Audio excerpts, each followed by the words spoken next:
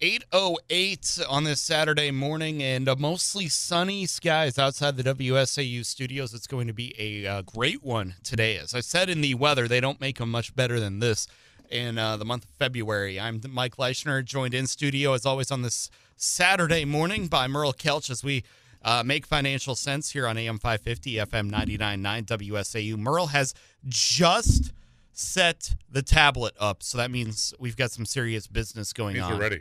Yeah, we got some serious business going on. Tom Brady officially filing his retirement paperwork with the NFL. Now, I found out something over the last night in reading this story. You don't actually have to file your retirement paperwork with the NFL unless you want the NFLPA benefits, the pension, those sort of things. The 5 years of health care after your playing career is done. So he's actually done that. So I think we can believe him now when we say that he's retired. But the most interesting part of this, the Tampa Bay Buccaneers are going to have to take his entire salary now as a cap hit for the upcoming year. What's your take on that? No kidding. I'd like the salary. The $35 million or whatever it was? Well, I mean, I don't have a lot of knowledge in how they structure that stuff, but isn't that part of the thing of if you're going to credit it over a certain period of time, you actually have to still do it whether the employee's there or not, or the players there or not? Well, the way that they set this up is, and they've doing this a lot lately, they'll give you a contract that's for, say, 3 years. Right. But they may void the last 2 years of the contract, which then would allow them to spread out the salary cap hit over those 3 years, like a deferred payment. Right. So because Tom Brady is filing his paperwork, the Buccaneers can't do that. They have to take the entire thing for the upcoming season. So now they've got like $30-some million in dead cap money that they can't spend. Wouldn't that then, in theory, make it so that they couldn't hire somebody who was of caliber because they can't afford the cash? That is correct, yes. Gotcha. Yes, and they only have one quarterback under contract for next year. I wonder if the Packers are going to be in that scenario when Rodgers gets done with his dark hiatus, or whatever he's calling this. Yes, indeed. Yeah, it's going to be interesting because that contract is also not exactly team friendly at this point if he's not going to be there. Of course, our banter like this is just the filler for your phone calls at 715-845-2155. I don't know about you, Merle. I guess I just brought that up because I figured finance is your thing, and you might be interested to know just exactly how these. Pretty good, but not with salary caps, at least as of yet. Okay. Yeah. So. Well, maybe Mark Murphy's maybe he's listening and he can give us a call and let us know just exactly how that works out. Perfect. Why not? Love it. Indeed. So what do we got going on today in the world of finance? What have your clients been asking you this week? One of the biggest things, at least not from a client standpoint, but this is an article that pops up, and the winner of the article today is, let's see if I can pronounce the name, Andrew Kishner. Hey, got that one. That one seems easy enough. Yeah. I've been getting questions from clients coming in and saying, well, geez, with the markets going on, maybe I should just get out of the marketplace and go into CDs, and we'll hear that sort of stuff popping up, and so. Then we have to take a look at this, and I think it's probably not a bad idea to pop into a couple of things that they talk about inside of this article. One of them is, more importantly, even though we might get 4% or even maybe 4.5% on CD rates right now, do we have any idea what inflation is? I do, but it's a test. Hey, I bought a dozen eggs at Quick Trip yesterday for less than $4. Well, that's not bad. So I was happy. You could have bought the whole chicken for that. No kidding, right? So in here, if we take a look at what inflation is, we chatted about this off air last weekend, Mike. Mm-hmm. We look at CDs, and boy, if you go back in the 80s, I remember when you could buy a CD that was 13 and 14% interest. The sad part about that is inflation was higher back at that point in time, so you still didn't go anyplace. And a lot of people say, well, I love my CD because it's safe. Well, it's guaranteed. I'll give you that, but there's a different word, for safe if we look at it. And so if we take a look back in the 80s, CD, 13, 14% interest, and you can certainly get that. And a year ago, CDs were 1.5%. Mm-hmm. So that means your income went from 13% a year to 1% a year. I don't know if I necessarily consider that safe. Now, is it still guaranteed? Absolutely. FDIC, et cetera, et cetera. So we have to look at that. And then if we factor in inflation, even coming up today, even back then. If we take a look at inflation, you might have your CD that's 4.5% interest. And I tell you what, if you have money that you're stocking away in savings waiting for a rainy day fund, 4.5 is a whole heck of a lot better than 1 or 2. But at the same time, we look at inflation. Inflation is 6.5. So we look at that, even taxes aside, we're still going behind. You take 4.5% interest, you subtract a third from taxes. Let's give it 1.5%. We're down to 3. We put inflation to it. You're still going backwards by 3.5% a year at this point in time. So we look at that and think to ourselves, well, geez, my investments are down whatever percentage is, whether it's 5, 10, 15% from where it was a year ago. So to say, let's take that money out while it's down and buy something we know we're not going to get ahead of inflation and taxes, and we look at it and say, well, is that really a good idea? And so this article addresses those types of conversations and concepts. And so the article name is, I have to cite this, it is, come on, computer, by Andrew Kistner on MarketWatch.com. Cash is the cool kid on the block, as it says. High yield savings accounts, treasury bills, money market funds, and CDs. Here's where your cash can earn up to 4.5%. Again, it talks about the place you can earn the money, which is great. For that money, we're going to have sitting around. But for long-term investment, we're still going backwards because inflation is so high.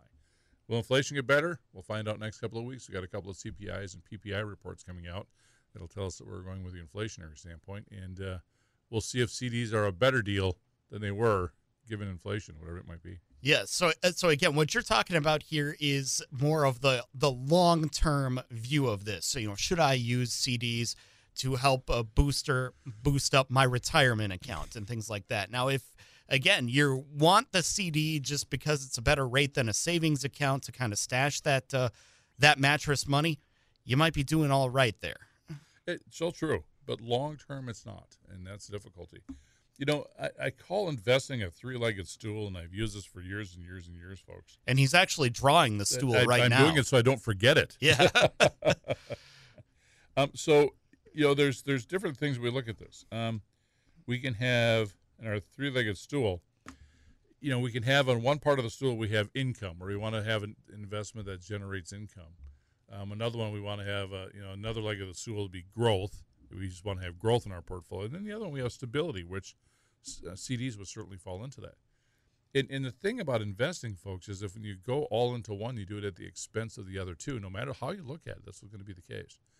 And so in here is a prime example. If we put all of our money inside of CDs at 4 and 5% interest, or 4.5% interest, which, by the way, I'm not upset with that interest rate. Mm-hmm. But when we put all of our money inside of that and we take it out of the others, we're doing it at the expense of income, which we referenced already from the early 80s of 12 and 13% interest to now even 4%, considerably less. And we do it also at the expense of growth because we're not in the marketplace. And so the whole idea of a portfolio, work with a financial professional, not only us certainly, but with anybody. Work with them and say, here's what I want my money to do for me. And they can design a portfolio that's going to have all those pieces to the pie. And so many people miss that, especially when you just get whipsawed and beat up in a year like last year where nothing works. You look at it and say, well, geez, how am I still going to do this? Had a conversation this past week, and we were talking about bonds because, folks, we've talked about bonds on here for a long time, and I've not been a fan of bonds for a while because the prices were so overpriced. They're not anymore. So we're actually going in and doing research and digging in and starting to work on building some bond portfolios, and I think there's some great buys that are out there, and they only seem to be getting better. But that said, somebody said, well, what if I had my money inside of a bond portfolio? Would that have been bad? I said, well, your principal certainly would have taken a hit, but your income would have stayed the same. So if you have a bond, remember, folks, I'm using 100, so I'm not saying 100,000 or 100 million, but if we have 100 and we're earning 6% interest, just because the 100 went from $100 of value and went down to 90, the interest is still the same. It's still the 6% if we have a 6% bond. It's still the 6%. That part doesn't change. Your income stays the same. The value just changed up and down.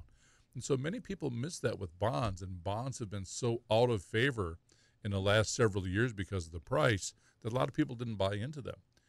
But bonds are a really good place for us to earn a nice income, and we don't have any stock market participation involved. Mm-hmm. Do the prices go up and down? Yes, but you still have the income. So that way you cover that income part of that three-legged stool we talked about, and it just keeps showing up and much better than you had in CD rates or money market accounts for the long term. He is Merle Kelch. We are making financial sense here on AM 550, FM 99.9 WSAU. As always, the phone line is open at 715-845-2155. We'll hear more with Merle coming up next. The opinions voiced in this show are for general information only and are not intended to provide specific advice or recommendations for any individual. To determine which investments may be appropriate for you, consult your attorney, accountant, financial advisor, or tax advisor prior to investing. This show contains forward-looking statements that may not come true. Securities investment advisory services offered through Grove Point Financial, member FINRA SIPC. Grove Point Financial and Kelch & Associates are unaffiliated companies. And folks, this program is intended for Wisconsin residents only. 8:21 on this Saturday morning, AM 550, FM 99.9 WSAU. We're working our way towards a daytime high of 41. Not bad at all. I may finally get the entirety of my driveway cleared off this afternoon. We'll see how ambitious I decide to get after my Saturday afternoon nap with the cat later today. Merle Kelch. Looking forward to that. Yeah. Oh, yeah. You have no idea. Merle Kelch making financial sense with us here. Merle, it was National Pizza Day this week. I don't know if you were aware of that. Well, that means I need to have a pizza this week. Indeed. Yeah, does that have? So how are the Pizza Huts, the Domino's, the Papa John's, how are those stocks looking after National Pizza Day? Does that have any bearing on the bottom line for those companies at all? Well, it might to a certain degree, but yeah, a one-day event like that probably is not going to that does not the year make, is what you're saying? Exactly. Or the quarter make, I guess it would be in this case. Yeah. Now, don't get me wrong. He is actually looking to see what the numbers look like on those. Well, not the pizza. Yeah, not the pizza, but maybe how much it'll be here later. I want to pop into that kind of leads into a theme that's popped in. Sure. So we've seen here, and I have an article that pops up by Jeffrey Bartash. And Jeffrey Bartash, we've used this thing a number of times, but he's talking about the jobs reports that were popping up. Of course, in January, we had 517,000 new jobs that popped up, and we all say, well, isn't that great? Well, it's great, but it also has built into that some adjustments that happen as a result of mistakes that happen in other parts of the year. There's an article that popped up not only with this, and they talked about the gains that happened and the layoffs that are coming up and this kind of stuff. And so we're seeing a lot of the same stuff that I've talked about, and I'm not saying that I'm smart about this, but we're seeing other people talking about the same thing, saying that the layoffs that we've been seeing inside of high tech was really more a result of them staffing up so much when we were down inside of the pandemic. And so with that, we had a number of articles that have been popping up, not only inside of this article with Jeffrey Bartash, but in others saying the big unemployment that we're seeing at this particular point in time is really nothing more than getting rid of the swelling during the pandemic with a lot of the tech companies.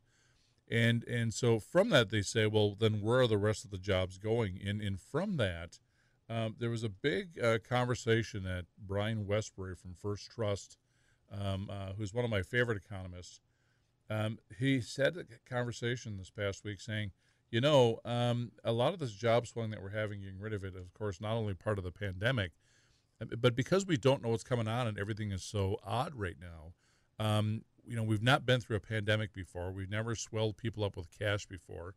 We've never given people cash and said, don't work before. This is all new. And so just as I've said, a lot of the things we're having are reverberations coming through as a result of the pandemic. But he's also going through and saying, well, maybe these jobs are part of it. Maybe the cash is part of it. Maybe the unemployment is part of it. And it's all kind of really coming down to resetting after a pandemic. So he said, we don't know what's coming up into the future. He said, I don't know if we ever have a recession where you don't have any large job losses. He said, but maybe even that's different at this point in time. And so the biggest thing he had in his conversation, which I thought was pretty good, is he basically brought it to the Super Bowl in a game. Mm-hmm. He said, we can all predict who's going to win the game, but until it plays out, we don't know who's going to be the winner at the final bottom line. And so his conversation was the same thing talking about jobs today. Are jobs good or bad? Why is it that we're holding on to these employees? And he thinks that corporate America, with the exception of the swelling that happened inside of the tech sector, which, by the way, he gave great credit and said they took care of us while we were at home and sent stuff and we had to do stuff online. But with all the swelling of employees, why are employers still holding on to employees? We're not seeing no layoffs. And he thinks simply because they don't know, like us, we don't know what's going to happen in the next 6 months, 12 months as we start to see inflation coming down and jobs slowing down. Because employees are so hard to get, they're holding on to good quality employees. And maybe there's more people sweeping floors than actually doing production stuff. Who knows? So as an interesting article and conversation, and we're seeing it across the boards and articles all the time, people talking about the big jobs numbers. Well, the big jobs number wasn't quite what it was because it had some adjustments to it. But at the same time, we're not seeing the mass layoffs that we do from a recessionary period of time. So do we have a normal recession? And the answer is nobody really knows. All we can do is look at the number. Corporate America is slowing down, but it's still making money, still having a profit, but it's slowing down year over year, about 3% as far as expansion grows. We're slowing down a little bit. But even at that, we're not in a recession yet. Will we get there? I don't know. But we all just have to keep moving forward and saying, well, where are we going to be in 3 years or 5 years? Myself, as far as many others, think that from 3 or 5 years from now, I think we're considerably better than we are today. So from that, when we invest, we have to look ahead that far and saying, okay, next 3 or 4 months, we don't know exactly what's going to happen, maybe even 6 or a year. But 3 or 5 years, I predict that we're going to be much better than what we are now from a financial standpoint as far as the markets go. And so we have to keep looking at it that way and moving forward into the future. From a retirement standpoint, I had conversations with people yesterday. I think we have to look at it and saying, well, if we're going to retire this year, we should make sure that we have some guarantees inside of that income stream that we have, whether we're using municipal bonds. And yes, I said municipal bonds because we can finally buy them again, at least at a good price. Mm-hmm. Municipal bonds, we have the ability of buying the right bonds. We can ensure that principal and interest. Perhaps using some annuities where we have the ability to put some guarantees to the income stream as well. Perhaps those are two things in our quiver, some arrows that we can use to help shore up that income. And one of the things I like to do with my clients is, and I've said it many times on here, if we need $3,000 a month and Social Security is $1,500, I want to have some investments for my clients that guarantee the other $1,500 so that $3,000 per month is guaranteed no matter what. That money's going to be there and everybody's going to be able to eat. Mm-hmm. In my place, I need an extra $500. I would just say an extra $500 for sports tickets, but that's just me. And the other thing, the other kind of unknown that goes with this, and I think we did talk about this a little bit last week, Merle, looking at the number of jobs created inside the economy. And maybe we'll get to that a little later because we do have a caller on the line right now at 715-845-2155. So we hit that button, we move that up, and there we go. You're on Making Financial Sense with Merle Kelch. Hi, good morning. Who are you talking to? Hi, my name's Jeff. I'm calling over here in Stevens Point. Hello, morning, gentlemen. Jeff. How are you doing? I'm doing very well. I really need some professional insight. Well, let's get you to somebody. Thank you. My mom passed away a couple of years ago, okay. And my 3 siblings, including myself, of course, inherited our house. I have been living in the house, taking care of it for many years and assisting my mom. Regardless, though, I had to pay my 3 siblings off, which I did so. Yeah. I used, which they were really kind and assisted me to get a home equity line on the home to then pay them off. A portion also I used was cash that I had been saving for many, many, many, many years.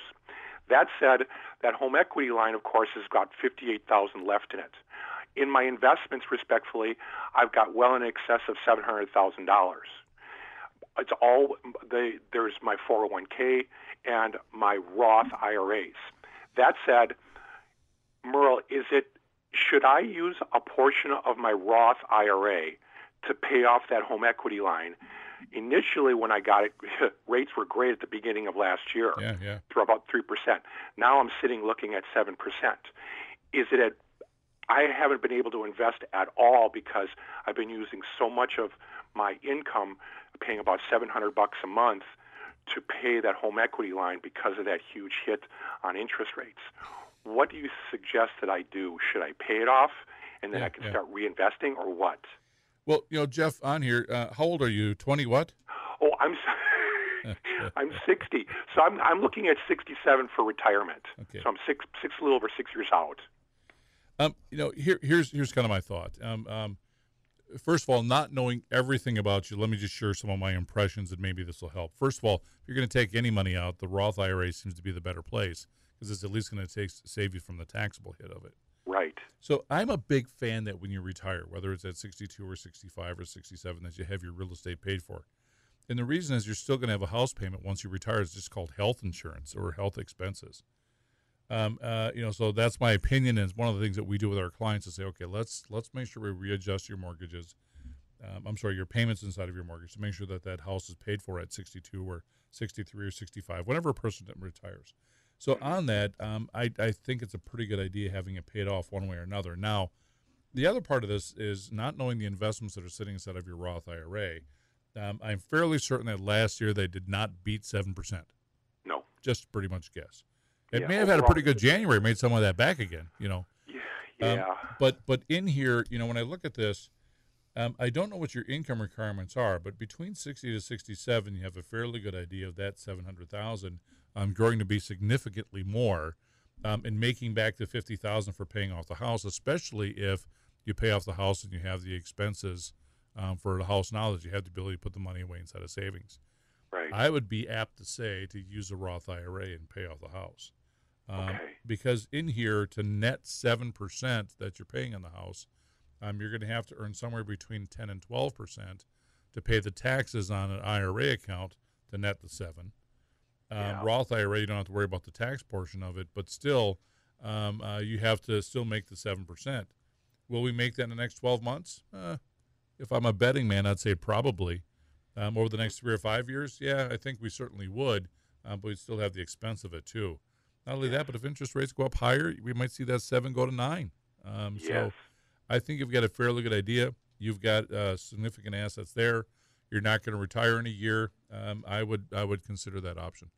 Okay, that's what I was kind of looking for, and I was hoping I could just, but then the rates went up, and I'm like going, oh my goodness. And thankfully, I've got a pretty good rate because I work for a bank who gives me a 0.25% cut off the home equity line. But I've been sitting there looking at what the Fed's been doing and reading many articles like yourself about this, and I don't know what to think anymore. Did you see that article by his name is Mohammed. He's at Economics advisor or whatever, and he's like saying he thinks inflation is going to really spike. I don't see anything that say inflation is going to spike. Most of the stuff that we're seeing right now is showing that inflation is going to continue to keep coming down. Just for an example, the M2 money supply and M2 money supply, my humor in that is it's one more than M1, which is actually true. But the M2 money supply is a big tracker of what inflation does. And the M2 money supply is contracted for 12 months in a row now, which hasn't happened in over 60 years. And it's because of things that are happening from an interest rate standpoint, slowing down inflation. So when you're seeing the M2 money supply falling off like it is right now, you're just not going to see a spike of inflation. There's nothing there pointing out, telling us it's going to happen. So I would probably disagree with that portion of it. Now, interest rates going up are a different animal. Interest rates are going to continue to keep fighting inflation to bring it down. And I think interest rates are probably going to go up another 0.5 point yet before the Fed is done. That's going to have a direct correspondence to what your mortgage is, especially on a secondary mortgage. So, you might be better off considering pulling some money from the Roth, moving it over to pay that off. Right. Because then my goal is to start pumping money back into the Roth IRA again right after it's been paid off, which I would use those funds for. So thank you so much, Merle. You guys are always – I've been listening to you for a year, and it's so insightful.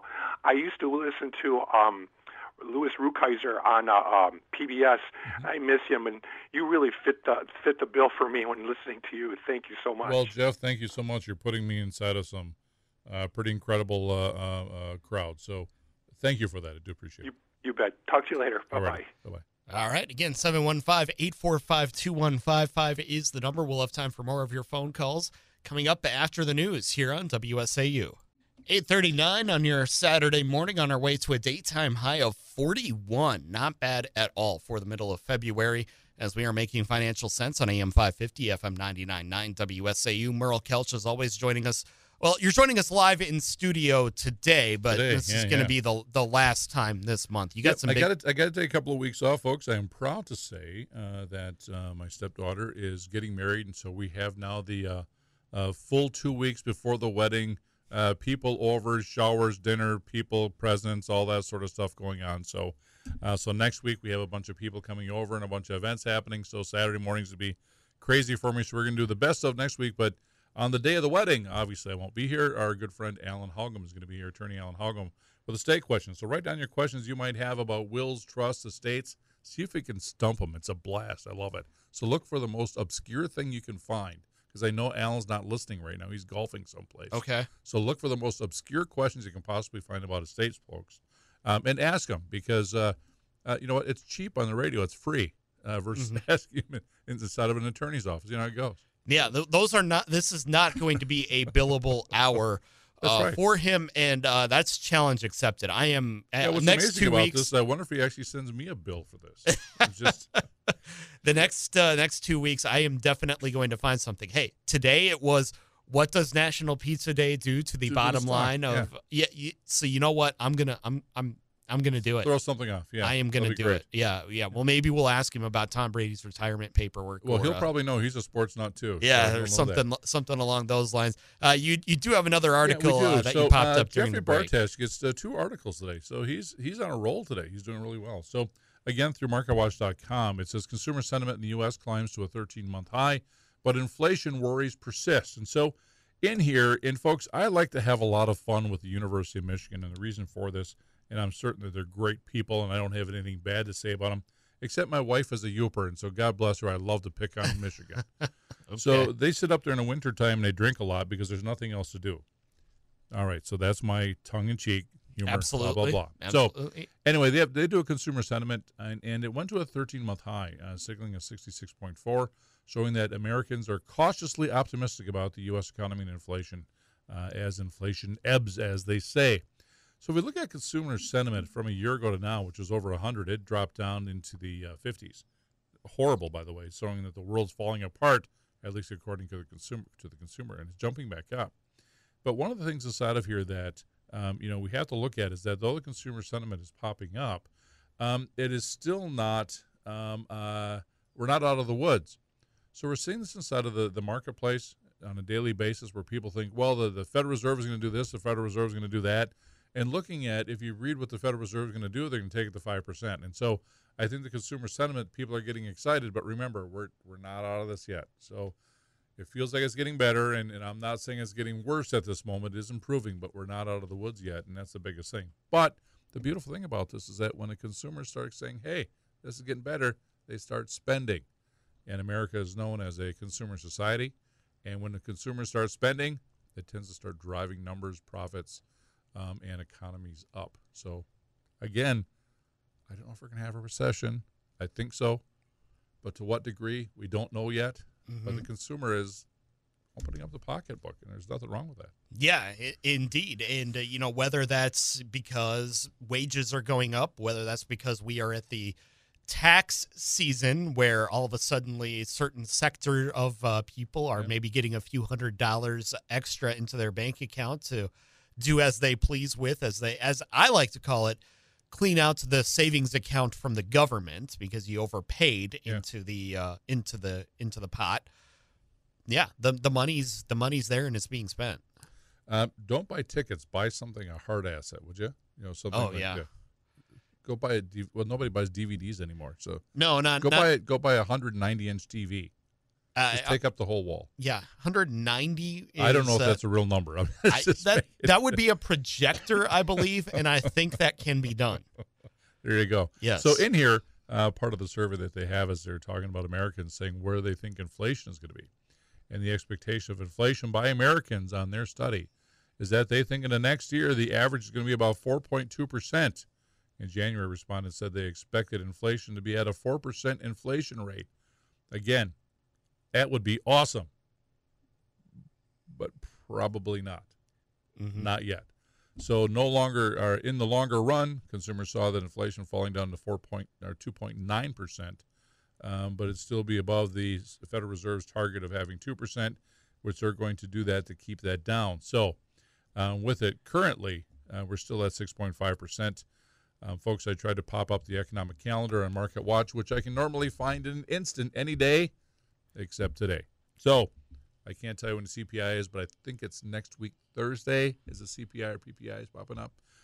So we'll see. So we should have more information in regards to inflation coming up relatively soon on that. So get excited. Have some fun. Go out and enjoy the weather. But don't think we're out of the woods yet. We're not quite there. Not at all. 715-845-2155 as always is the number to call.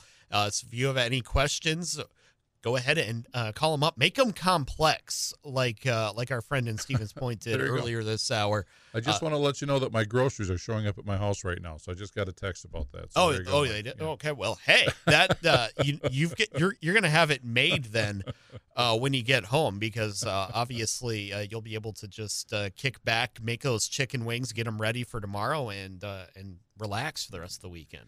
Well, everybody else is running around doing the wedding stuff.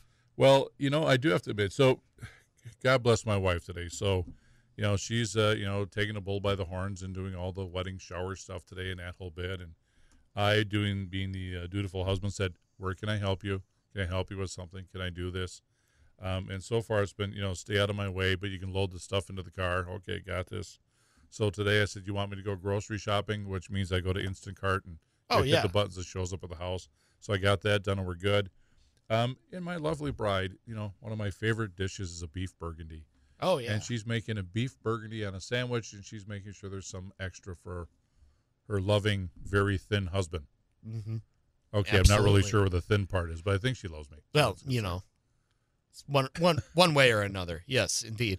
715-845-2155, the number to call. We do have a caller on the line right now. Good morning. You're making financial sense with Merle Kelch. Good morning. Good morning. Who we have here? Bill. Morning, Bill. Different kind of question. Yeah. As this has all been going along, inflation is going up like crazy and so forth, and everybody's driving up the wages that people are getting paid. What happens when this all turns around, inflation drops back down to a good number, and now people are basically, if you want to say it, being overpaid? What happens to the industry or to everything when that basically hits? Bill, there's been a lot of conversations happening about this on CNBC, which I have on continually all the time in my world. A lot of conversations going back and forth about that is what happens with wages, because wages are what they call a sticky inflation. So wages, almost like a lot of real estate, when it goes up, it sticks there, it tends to stay. Imagine your workforce, if you go through and say, okay, everybody's taking a 15% pay cut, imagine what would happen. So it usually sticks up there. But what's interesting about this is we don't know the answer to that, because the wages have run up so fast, so quick over the course of the last 2 years. Do they stick? Or are the people that, if there's a layoff, are the people that are rehired going to be rehired at a lesser wage? So that's the question is, and I don't know if anybody has an answer yet. My opinion is I think the wages are going to stick. I think they're going to stay there. Certainly in my office, I'm not reducing my wage. And if I said that I was going to, I know that they're listening to the station. I would be beat by the time I get in the office that morning. But I think the wages are going to stick. I think they're going to be there. Maybe on new hires coming up, if there's a layoff, they're going to have a little bit of a reduction of wage. But good employees are so difficult to get right now. You want to keep them. And hence is the reason I think those wages are going to stick. Okay. Just wanted an opinion. Thank you very much. You're welcome. Yeah, bye. Again, 715-845-2155 is the number to call. We might have time for one or two more calls coming up on the other side of our This Day segment. Here's Chris Conley on WSAU. WSAU online at WSAU.com as well is where you can also find our Making Financial Sense, occasional nonsense, occasional good stuff, everything in between here at WSAU and WSAU.com. Of course, the podcast will be available later today as well. Give me a few minutes after the show and we'll get that published to the website. Merle, we have a triple whammy today from one of your favorite authors. Is that correct? We do. What's interesting is, folks, go through, pop up an article, and it pops up to be Jeffrey Bartash again. Mm-hmm. He must have been bored this past week. And just, okay. And just published everything on Friday morning. Okay. He just published everything out on Friday and Saturday. So this is another article from yesterday. So So anyway, but Fed Governor Fred. Words are hard. There we go. Fed Governor Waller says banks must be insulated from crypto risks. So the Federal Reserve Governor Christopher Wall on Friday said the regulators must ensure the financial system. So he was speaking, and as part of this, he said that banks need to shield themselves from cryptocurrencies just because of the risk. He's saying, I don't care if somebody wants to take on high risk, but banks should secure themselves away from something of that. So in here, he said, well, they shouldn't unduly limit the development of cryptocurrencies, but they don't want them to take on risky investments, engage in risky adventures is what he's saying. It makes perfectly good sense to me. So though this article is short, there's one part in here I think is really, really good, because I've heard a lot of references to this again. It's people saying, well, what's the government going to do to help us out with FTX? We lost a lot of money. Well, nothing. You took on an unregulated investment that's highly risky. And so he actually says in here, the government's role is to, Waller also said it is not the government's role to compensate crypto investors for their losses. And he was alluring, of course, to the scandal involving FTX and that cryptocurrency exchange. So we have to remember that, if there's some sort of fraud that goes on, you have insurance with it. If you are inside of a trading platform, such as a brokerage account, a clearing firm, stocks, bonds, funds, that kind of stuff, there's some insurances against fraud. But FTX is a non-regulated industry, so your losses are... They're gone. Yes, 715-845-2155, the number to call. We do have time for one more call quickly. Good morning. You're making financial sense with Merle Kelch. Morning. And it appears, going once, going twice, it appears we may have lost them. But, of course, they are free to call back as well. Again, 715-845-2155. It's funny you mention FTX because, again, I'm going to throw something at you we didn't talk about before. Fox sold out their Super Bowl inventory last weekend. Some of the spots going as high as $7 million for first-time buyers or not regular buyers from Fox, and for spots that were earlier in the game, which is where they are more expensive. We found out, though, FTX did have a spot lined up in Super Bowl 57 for tomorrow. That has since been pulled, you would imagine. There were also 6 cryptocurrency spots in last year's game, including ones with Matt Damon, the fortune favors the bold line, obviously saying, hey, if you invest in this, you could get a big return on investment. Of course, something, as you mentioned, that is unregulated, and, your losses are your losses in that sense. All 6 of those cryptocurrency spots did not choose to come back from Super Bowl 56 to 57. They probably can't afford it. Indeed. Again, 715-845-2155, the number to call. Good morning. You're making financial sense with Merle Kelch. Morning. Who are you speaking to? Hey, Merle. My name is John. Morning, John. Hey, I got a question for you. Fairly short question, I think. But it's regarding the ETF. Like, say you're considering buying an ETF. Yep. Intraday, so like, it can go up and down like a stock. Yep, that's part of the design. But the net asset value, when you're looking at the net asset value of the ETF, if the net asset value is below the trading price at the time, does that mean that you're paying a premium over the net asset value if you buy that day? Not knowing the exact fund, let me tell you the difference between the price you're paying. They call it a purchase order price or a POP and a net asset value. So the difference in there is the price of the expense that the ETF is charging you. So in any mutual fund, ETF, 401k, 403b, any of those sort of things, you pay a daily fee. And most people at this time, John, go, what? I never see that. But you pay one. So tongue in cheek, what happens is, let's say the expense of the ETF is 0.4. Okay, I'm making up a number here. So during that day, 1/270th of that 0.4 expense is going to come off the top no matter what. Even if you're trading it intraday, you're still going to pay your piece of that. And what's left over is the net asset value. So why 1/270th? You take a year and you cut the weekends off, and that becomes the daily rate. So that spread or that difference would be your share of that expense for the day. So it's related just to that and not to the underlying assets that make up the, like Nope. if you took the underlying assets that made up the No, the net total asset ETF. value is as a result of the expense of the fund, not as part of the Okay. trading platform. Okay. I like thank your you, sir. thinking, though. Yeah, I was just wondering. Yeah. I kind of was under the impression that the net asset value was basically if you took the underlying stocks that made up that formed the ETF Right. and you took all of their prices at the same time. Yeah. And then the percentages of those stocks in the ETF. Yep.